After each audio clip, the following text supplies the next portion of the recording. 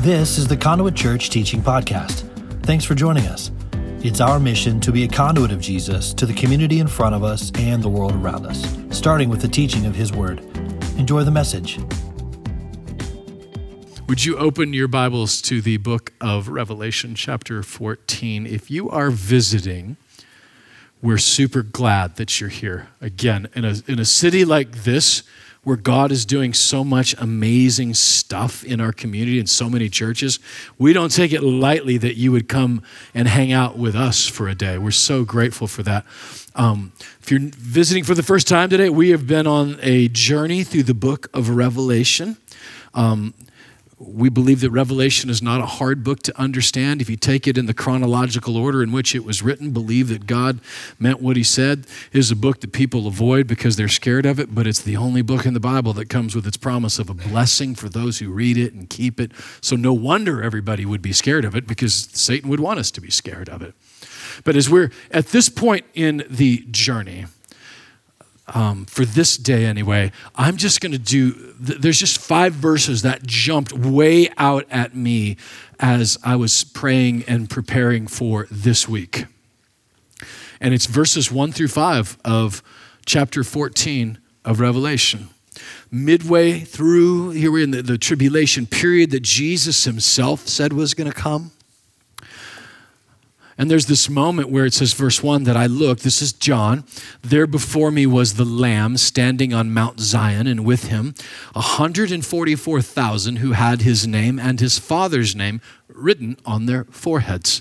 Do you remember last week we talked about that the number 666, the number of man marked on their head? It was simply an idea was that whatever you worship, you are going to be marked by. You are marked by what you worship. And these clearly were worshiping the Lamb marked by Him. Verse 2, and I heard the sound from heaven like the roar of rushing waters, like a loud peal of thunder. The sound I heard was like that of harpists playing their harps. And they sang a new song before the throne and before the 4 living creatures and elders, and no one could learn the song except the 144,000 who had been redeemed from the earth. These are those who did not defile themselves with women, for they were virgins, and I just somehow zipped all the way to the bottom of that.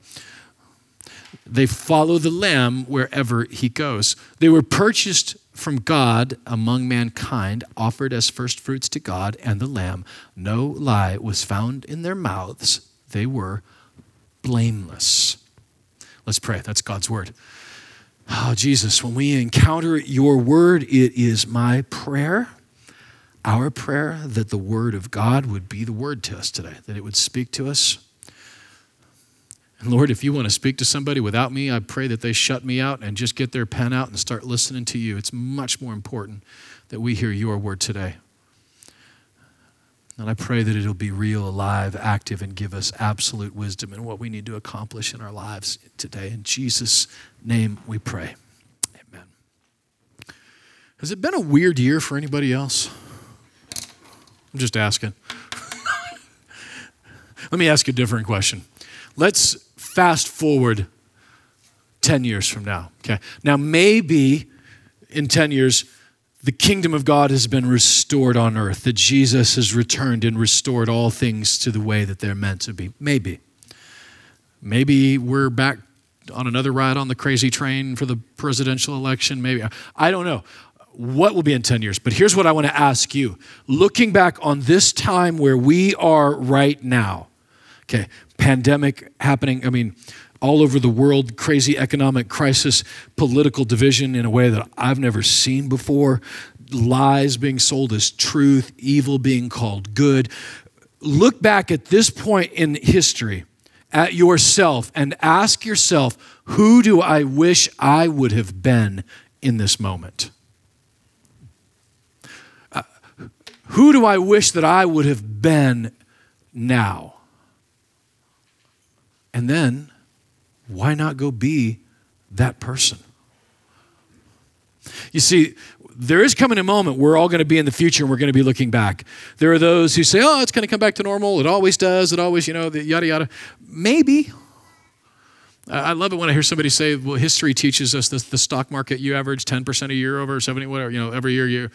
Here's the problem with that. That's not what history teaches us. That's what the last 75 years teach us. That's not history. History teaches us that great nations rise and great nations fall.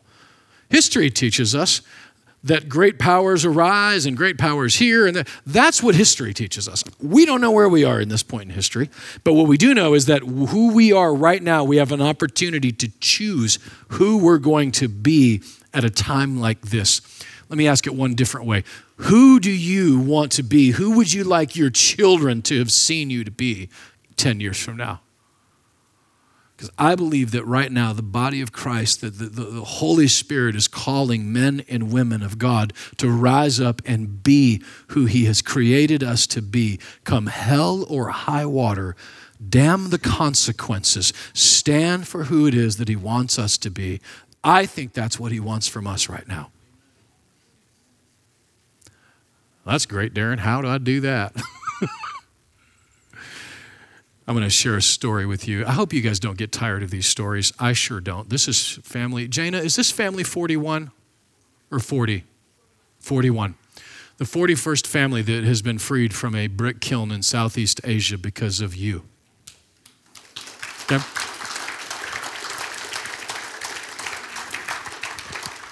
But I want to share this story because I'm going to share a story of a guy that I'm going to call, I guess, Albert. Is that what we decided we're calling him? By the way, Jana is in charge of all of our social media for Conduit Mission, and we have to change the names. So if you want a jockey to have your name be used for one of the names as a replacement name, just email that to Jana at conduitmission.org. This is Albert. Okay, Albert's 33. His wife is 31 years old. They have 4 children, 9, 7, 4, and 2. Married in 2010. Albert used to work in one of the garment factories as a line supervisor. It's actually a decent gig in that part of the world.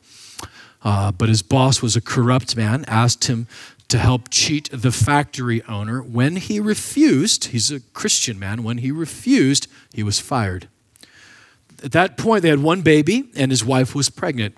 He actually was not able to find another job, did all sorts of day labor, but it wasn't enough to meet their needs. So a family member, not Dave Ramsey, suggested they take a loan from the brick kiln owner. Unfortunately, Albert took his advice and they became enslaved in March 2013. I don't want to assume everybody knows this, but if you're new, in this part of the world, this is like a payday loan. But if you don't make your payment, they don't come and get your seed due, they come and get you and your wife and your children, and now you are imprisoned and making $1 a day, and you will never pay it off. You are there forever. 4.5 million people live like that right now in just this country alone. After that, he's in the kiln, 2013, a Maulana, which is a Muslim religious scholar, began visiting the kiln. Albert's family is the only Christian family living in this imprisoned kiln. The Maulana shared stories from the Quran with him. Albert told the Maulana clearly that I'm a Christian and I'm not going to go any other way. The Maulana then stirred up trouble against him in the kiln. He's now been beaten twice, and this beating like beaten. His family wasn't permitted to take water from the local pump, so they had to find water in other areas. None of the shops in the area would sell food to them. Does this sound familiar, by the way? The beast that would rise from the sea, and you can't buy or sell or trade. There's nothing new under the sun. This is the enemy, right? The familiar spirits you hear about throughout history.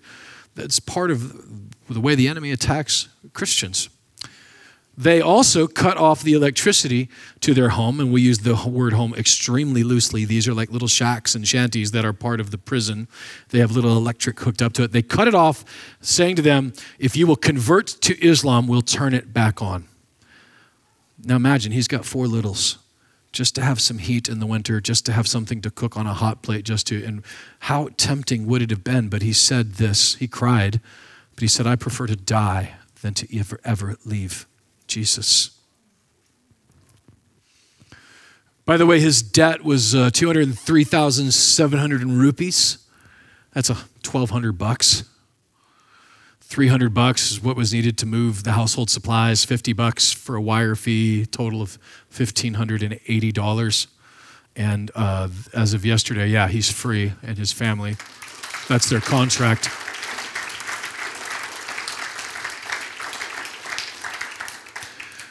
I shared that story very specifically with you because when I look back 10 years to today, I want to be Albert in this environment. I want to be somebody who said, I would never leave Jesus. I don't care if I can't buy or sell. I don't care if I'm going to be ostracized and marginalized and socially looked down upon. I want to be faithful to Jesus. And I think most of us in this room would say the same thing. When trials hit us, and I'm not talking like, sometimes you can talk about trials in like ethereal ways. I'm talking like right where we are right now. The powers that be in Hollywood, the powers that be in legacy media, the powers that be in most of every corner of politics right now, the ones that have the voice and the microphone, want to shut you and me all the way up. It's no longer a conversation where we can have a conversation. It is now, if you don't fall in line with this, then you are ostracized and marginalized. We're going to delete you from our social media platforms. We're going to shut you up. That's the world that we find ourselves in right now. This is not ethereal. This is real. And yet, who do I want to be in 10 years? Looking back.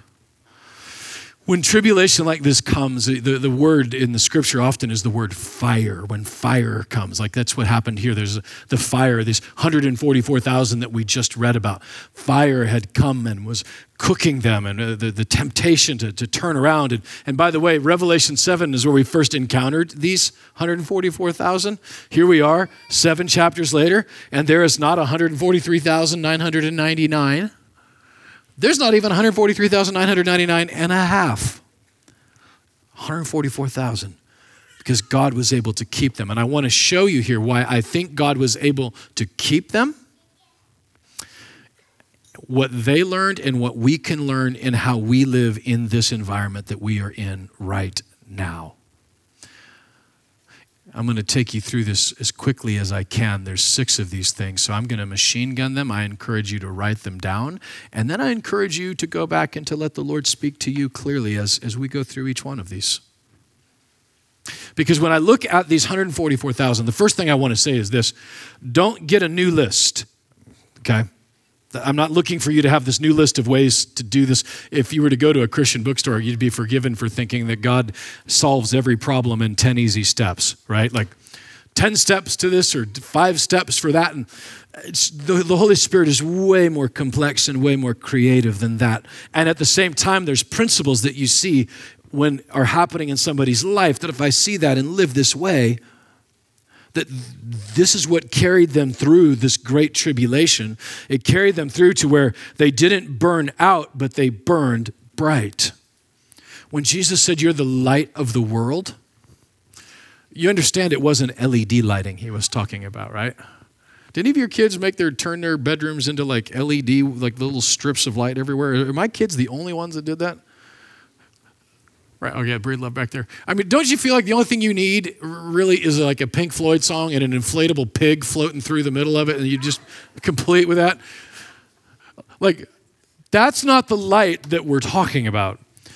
He said you're a light, a city on a hill, a light. It was fire. You are the light of the world, Matthew 5. Speaking of fire, that was light. And when the fire comes, if you have the choice to burn bright or to burn out. And if you think about it throughout history, throughout maybe your own life, you've experienced it with others around you, that you've seen that happen. That it hits the fan, and there are those who have burn bright in the middle of that trial, and there are those who, you know what, I'm questioning my faith now. I'm walking away from this. I'm going to go on Instagram and tell everybody why I'm an atheist now and deconstructed my faith. And it all comes down to when the fire came, did they burn bright or did they burn out? This is what the 144,000, he explains it. Maybe John laid it out like this prophetically and poetically because he was writing to a group of Christians in AD 96 experiencing the exact same thing. Persecuted. You can't buy or sell. You have to declare that Caesar is Lord. If you don't, you're ostracized. And actually, we have it pretty easy. Sometimes back then, they would crucify them in crazy and contorted ways. And if they would only say yes to following Caesar and that Caesar is Lord. So how did they avoid that? Number one, they had the Father on their mind. Verse 1. I looked, and there before me was the Lamb, standing on Mount Zion, and with him the 144,000. And what does it say? Had the name, his name and his Father's name written on their foreheads. What was on the foreheads of those who worshiped the beast and economic and Babylon and was the number of man, but on their foreheads, written on their foreheads was Jesus, was the Father. That was what was on their minds. Whatever is on our minds right now is what is controlling the narrative of our lives. If I'm worshiping power, if I'm worshiping sex, if I'm worshiping money, if I'm worshiping politics, then that's what's on my mind. And what does the Bible tell us? Isaiah 26:3, I will keep him in perfect peace whose mind is stayed on you because he trusts in you. If your mind right now is freaking out about what's going on in Washington, D.C., and by the way, it's good to be concerned, good to pray. I'm not suggesting that at all. But you know the difference. Don't you know when you've crossed the line? If you don't, ask somebody. They'll help you. I would say it maybe a little differently. To the degree which my mind is on the Father is to the degree to which I'm going to be experiencing peace in my life. To that degree to which I've got my mind on the Father and on the gospel, to that degree there's going to be peace in my mind. And from that peace, then we can speak truth. From that peace, we can speak, which is the next thing it says, authority in their voices. If that's on my mind and the Father's on my mind, then authority in their voices is exactly what is going to happen in our lives. Verse 2, I heard a sound from heaven like the roar of rushing waters, which is the imagery of Jesus from chapter 1, like a loud peal of thunder. And then I heard the sound was like that of harpists playing their harps. What a strange way to describe something. Thunder, the roar of rushing water. How many of you guys went in Uganda? Is anybody in this room been with me? Cody, Jana? Right there, yeah. Like, when you're standing at the top of Murchison Falls, right? This giant waterfall that literally feels like God has flushed a toilet. Just, whoa! That's rushing waters. Simultaneously thunder, and oh, by the way, but somehow that all sounded beautiful like a harp. What a strange way to describe something. The imagery is beautiful. It's profound. The voice of rushing water is Jesus, right? Like we just saw in chapter 1, the voice of Jesus. The voice of harps, right, is Old Testament. When you see harps, there's how many strings on a harp? There's 10 strings on a harp. How many commandments in the law? There were 10 commandments in the law. In thunder, when you see thunder, there is judgment. Now, all three of those separately, if I'm speaking with authority, because that's the sound of the voice, if I'm speaking with just thunder and judgment, it's incomplete. If I'm speaking with just, right, of the rushing waters, incomplete. Speaking with just the 10 commandments and the law, incomplete. But when that is all synthesized together, where did justice and mercy and all that and judgment come together? On the cross. It's no longer a terrible, terrifying sound. It's beautiful because it's the sound of forgiveness. It's the sound of completion. And it is the sound that we speak with when we speak the truth in love. It's when we speak the gospel, we speak, hey, this is true, but Jesus died for your sins. We synthesize all that together. That is the sound of authority in our voices. Never in my lifetime has there been a point where it's been more important for us, young people, old people, halfway in between people, to speak up about the truth. There's a segment of society that I don't think they're the majority, but they certainly are the loudest. There's a segment that may not be the majority, but they control the microphone right now. And they would like us to shut up. And I would say that 10 years from now, what I want to look back on is a church full of people that didn't shut up, that spoke the truth in love at whatever expense. We spoke it with authority. We spoke the 10 commandments as the 10 strings on a harp. Have you ever watched a guy play guitar and it breaks the string, right? I mean, you can still do it, but it ain't going to sound as good. All 10 of them, Jesus came and fulfilled all the law. He didn't do away with it. He fulfilled it. It's the gospel all in that one thing. Let's speak that way. We're not speaking against anybody. We're speaking in favor of Jesus and the truth. And then it says that there was a song on their lips, sang a new song before the Lord. The 4 living creatures. No one else could sing the song except the 144,000 who had been redeemed from the earth. What a strange thing to say, that no one else could sing it. Was it in a language they didn't understand? The idea is not that. The idea of couldn't learn it was that they didn't know it because they didn't live it.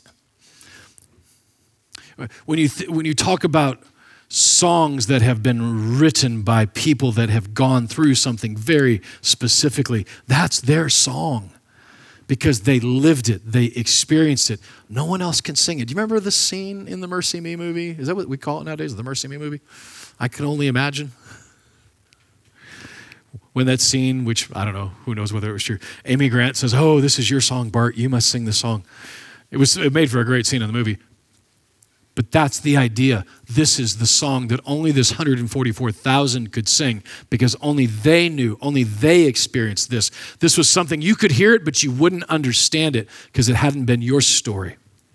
Everybody in this room, there is a song, literal metaphor that is in you that is your song because it's your song of redemption.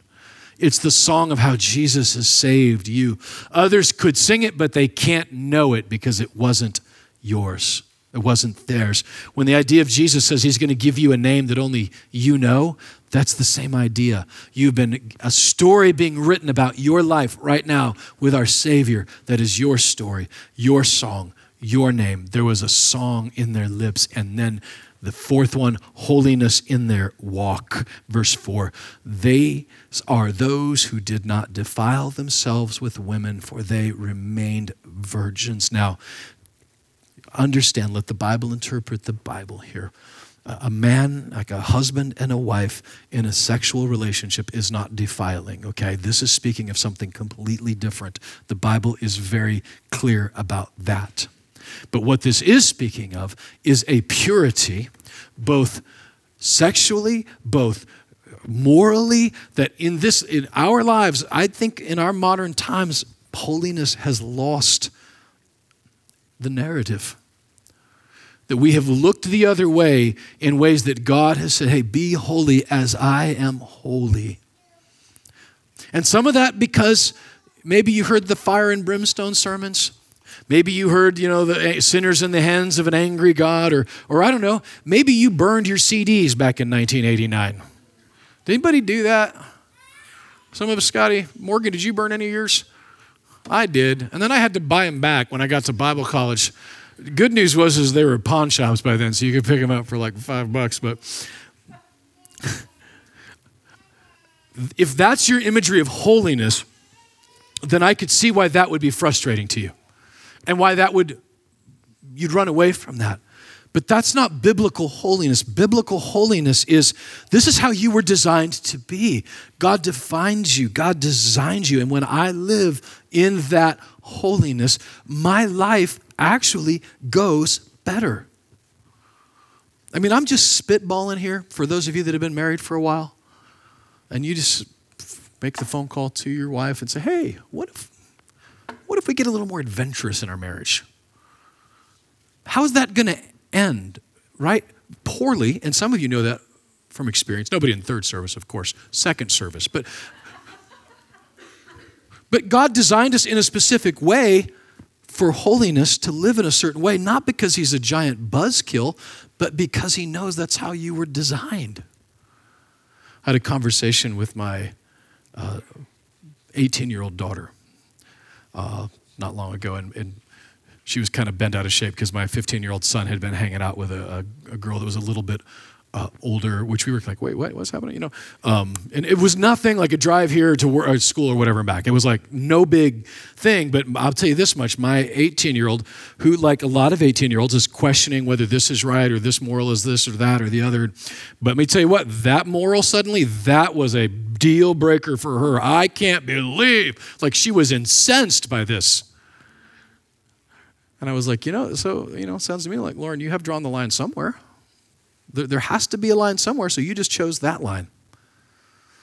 And God's saying, you can pick all the lines you want to, and you're going to drive yourself crazy and drive yourself mad. But hey, here are some boundaries right here. Here are some borders, and when you live this way, your life is going to be so much better. Holiness is a picture of completeness. That's right. The word whole, it's completeness together. When you live in holiness, your life is going to be better. Now, why is it important right now? Because in a world where holiness is gone, where the seams of society are pulling apart, what we need now more than ever are a group of Christians who have decided that we are not going to live that way, so that when this falls apart, there is a rock that they can see, a standard that they can go back and say, but why is it working for them? Something, what did he say? See your good works, right, and glorify God. They will be drawn to that. We need that more than ever in our world. Holiness is something we have to go back and revisit in our lives. And holiness, if it's just me white-knuckling it, is going to be completely impossible. Because it says the fifth one, they have the Lamb in their sight. They follow the Lamb wherever he goes. They were purchased from among mankind. Lots of images of Jesus in Revelation. There's the one with the sword coming out of his mouth, right? The one with his clothes soaked in blood. There's all kinds of images of Jesus coming back and open up the can of whoop God, right? That is a part of who Jesus is. But what keeps you holy is not keeping your eye on that Jesus, that image, that aspect, but on this aspect, the Lamb that was slain before the foundations of the earth. That's the Jesus that keeps us holy, because he paid the price for us. His salvation that he purchased for us, that holiness is now attainable because of what he did for you and for I. And then the last thing I'm going to say is this: there was a sweetness, not in her mouth, but sweetness in our mouth. You tell us right now, you preach. There was a sweetness in their mouth. And what do I mean by that? That in the last verse, they offered as first fruits to God and the Lamb. He had purchased them. And listen, there was no lie found in their mouths. They are blameless. You and I are fruit. The fruit of the Spirit that Jesus spoke of in John 15. And for us, in the fruit that we are creating, we are attached to the vine. Who is the fruit for? Song of Solomon tells us that the fruit was not for you, but the fruit was for Jesus. When we live that way in the fruit of the Spirit attached to the vine, that we taste pretty doggone good to God. It tastes sweet. And in that, even in our own mouths, then, no lies, right? Blameless. And everybody in this room is thinking maybe the same thing. Well, that sucks because I've lied and I'm not blameless. Let me tell you the idea that he is evoking here, and I want you to hear this. The idea is not that you become blameless and without sin in this, but that he, it says in Jude, verse 24, you can write it down and go there later. To him who is able to keep you from falling, and listen, and to present you faultless before the presence of his glory with exceeding joy. If your goal is to present yourself to him, right, as fruit, to present yourself, then that is you saying, I'm going to earn my way into heaven. That is not the way that it works, because there will never be a good enough version of you that earns your way in. No, he says, I'm going to present you faultless. That's why keeping the lamb in our sight is important. And this last thing is this. He says, though, the verse part of that verse that a lot of us skip right over is to him who is able to keep you from falling. Don't white knuckle your walk with Christ. I mean, think about how that goes, right? Never going to do that again. Starting right now. Okay, now tomorrow, start now again. Tomorrow, I'm never going to do that again. Starting next week, okay, I'm going to live a little large today, but next week I'm going to do this. What if you just trusted that Jesus, who commanded you to live this way, actually then gives you the power to live this way? And your prayer is that. Right now, positionally, you're faultless. You're a member of his family. My son is a member of my family. He does really smart things and he does really dumb things because he's a son.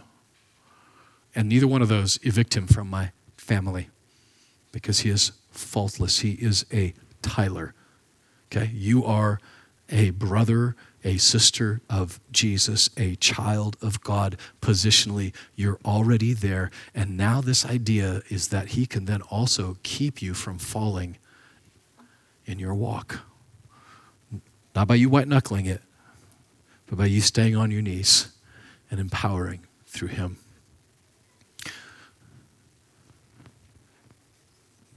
Somebody like that, somebody with the Father on their mind, with authority in their voice and with a new song right on their lips.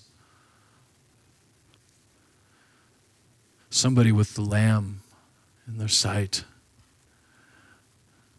Everywhere they go, song, the sweetness in their mouth. Doesn't that sound like somebody you'd want to have been today, looking back 10 years from now? And the last thing is, look, you might not be that, and you might think, well, I have blown it, so I'm already completely out. Wouldn't you have wanted to be the one that said today that I repented and I'm starting over right now? I'm just giving it to him. Wouldn't that be a good thing to do? So today you started. We were one day closer. The world needs us. Jesus has called us and anointed us. By the way, he doesn't love you any less if you say no, just so you know that. There are no guarantees for a trophy just because you did what was right, but there is the guarantee that you'll sleep at night. There's the guarantee that you'll be able to look your children in the eye and say, I did everything I knew to do. You'll be able to look your Savior in the eye and say, I put it all on you. And to hear him say to you, well done, my good and faithful servant, enter in. Isn't that who we want to be? I hope so.